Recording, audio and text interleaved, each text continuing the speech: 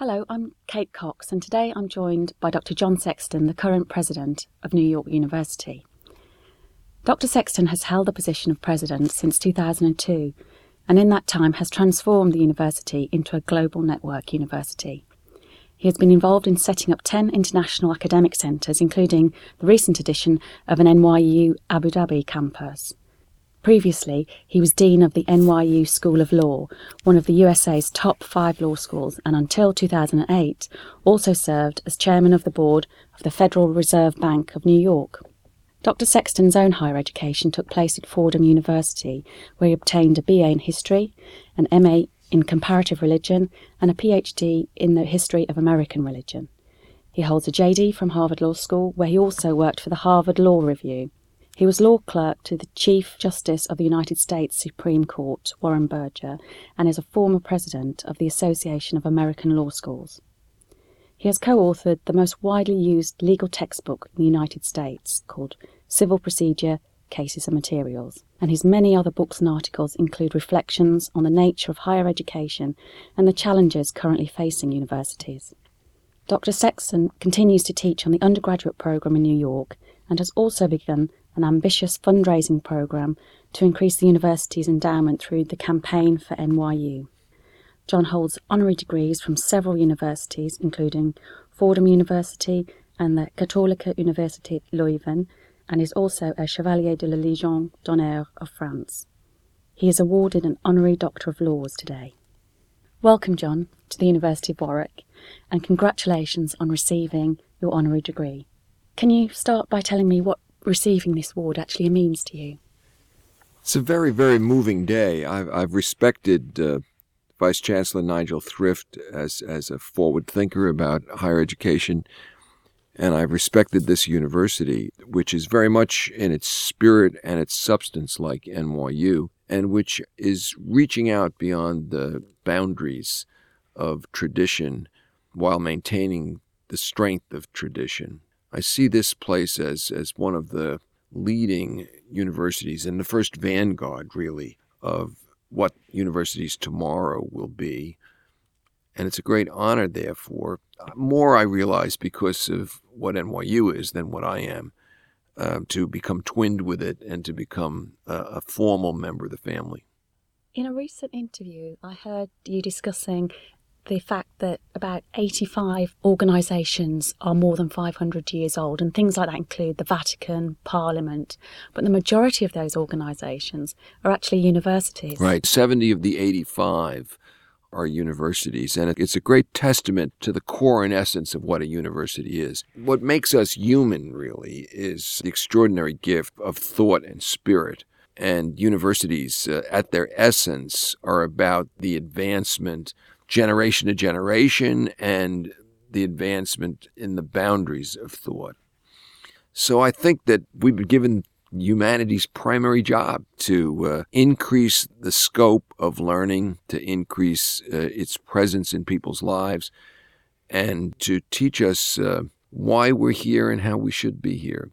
And for that reason, I think that the spirit of the university as core and essence is indomitable and is illustrated by that number, that very few institutions are around today. Of course, neither NYU nor Warwick were around 500 years ago, but we capture that same spirit and kind of lean forward with the advancement of knowledge. All universities are facing challenges, both cultural and economic. You've recently opened a new campus in Abu Dhabi. Is that the sort of way forward, you think, reaching out past parochial sort of boundaries? Well, you have to distinguish two different things. There's what universities will be, and I think that universities will be more and more in their structure operating beyond boundaries. Thought has always operated beyond boundaries. The disciplines have always operated beyond boundaries.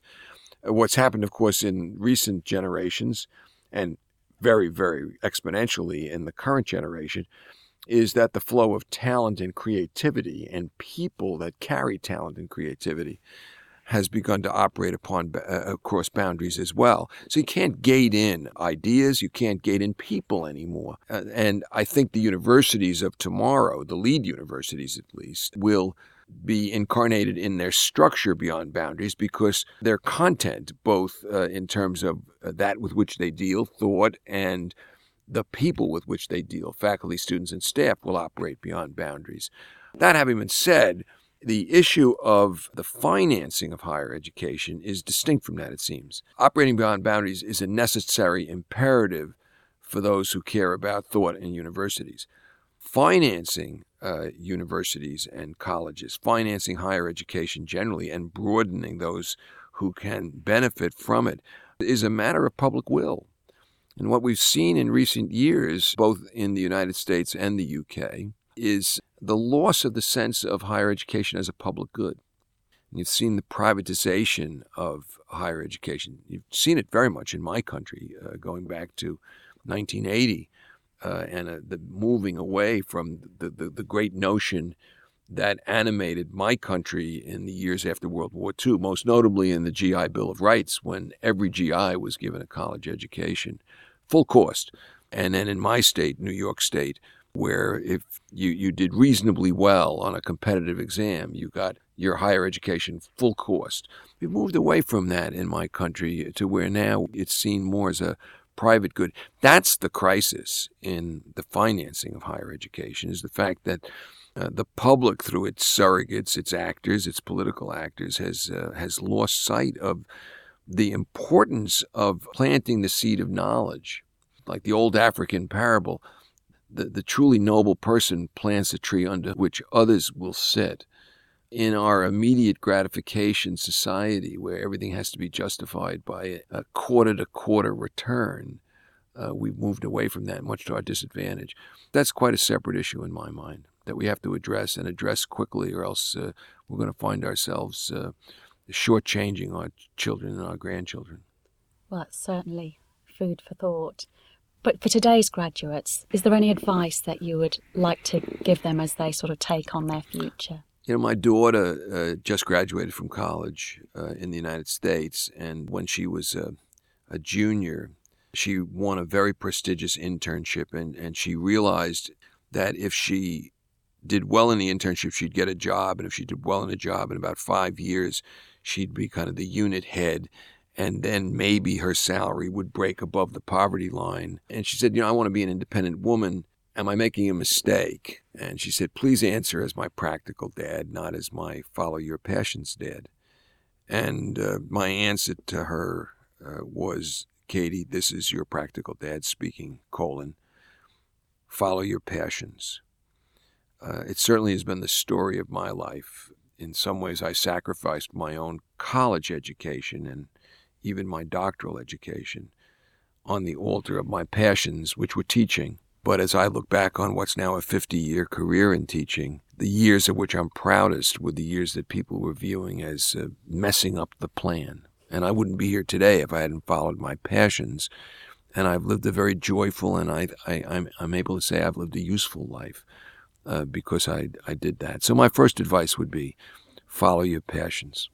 Well, we're certainly very pleased that you messed up your plan because you're here with us today. So thank you very much for your time today. Thank you. And congratulations again on receiving your honorary degree.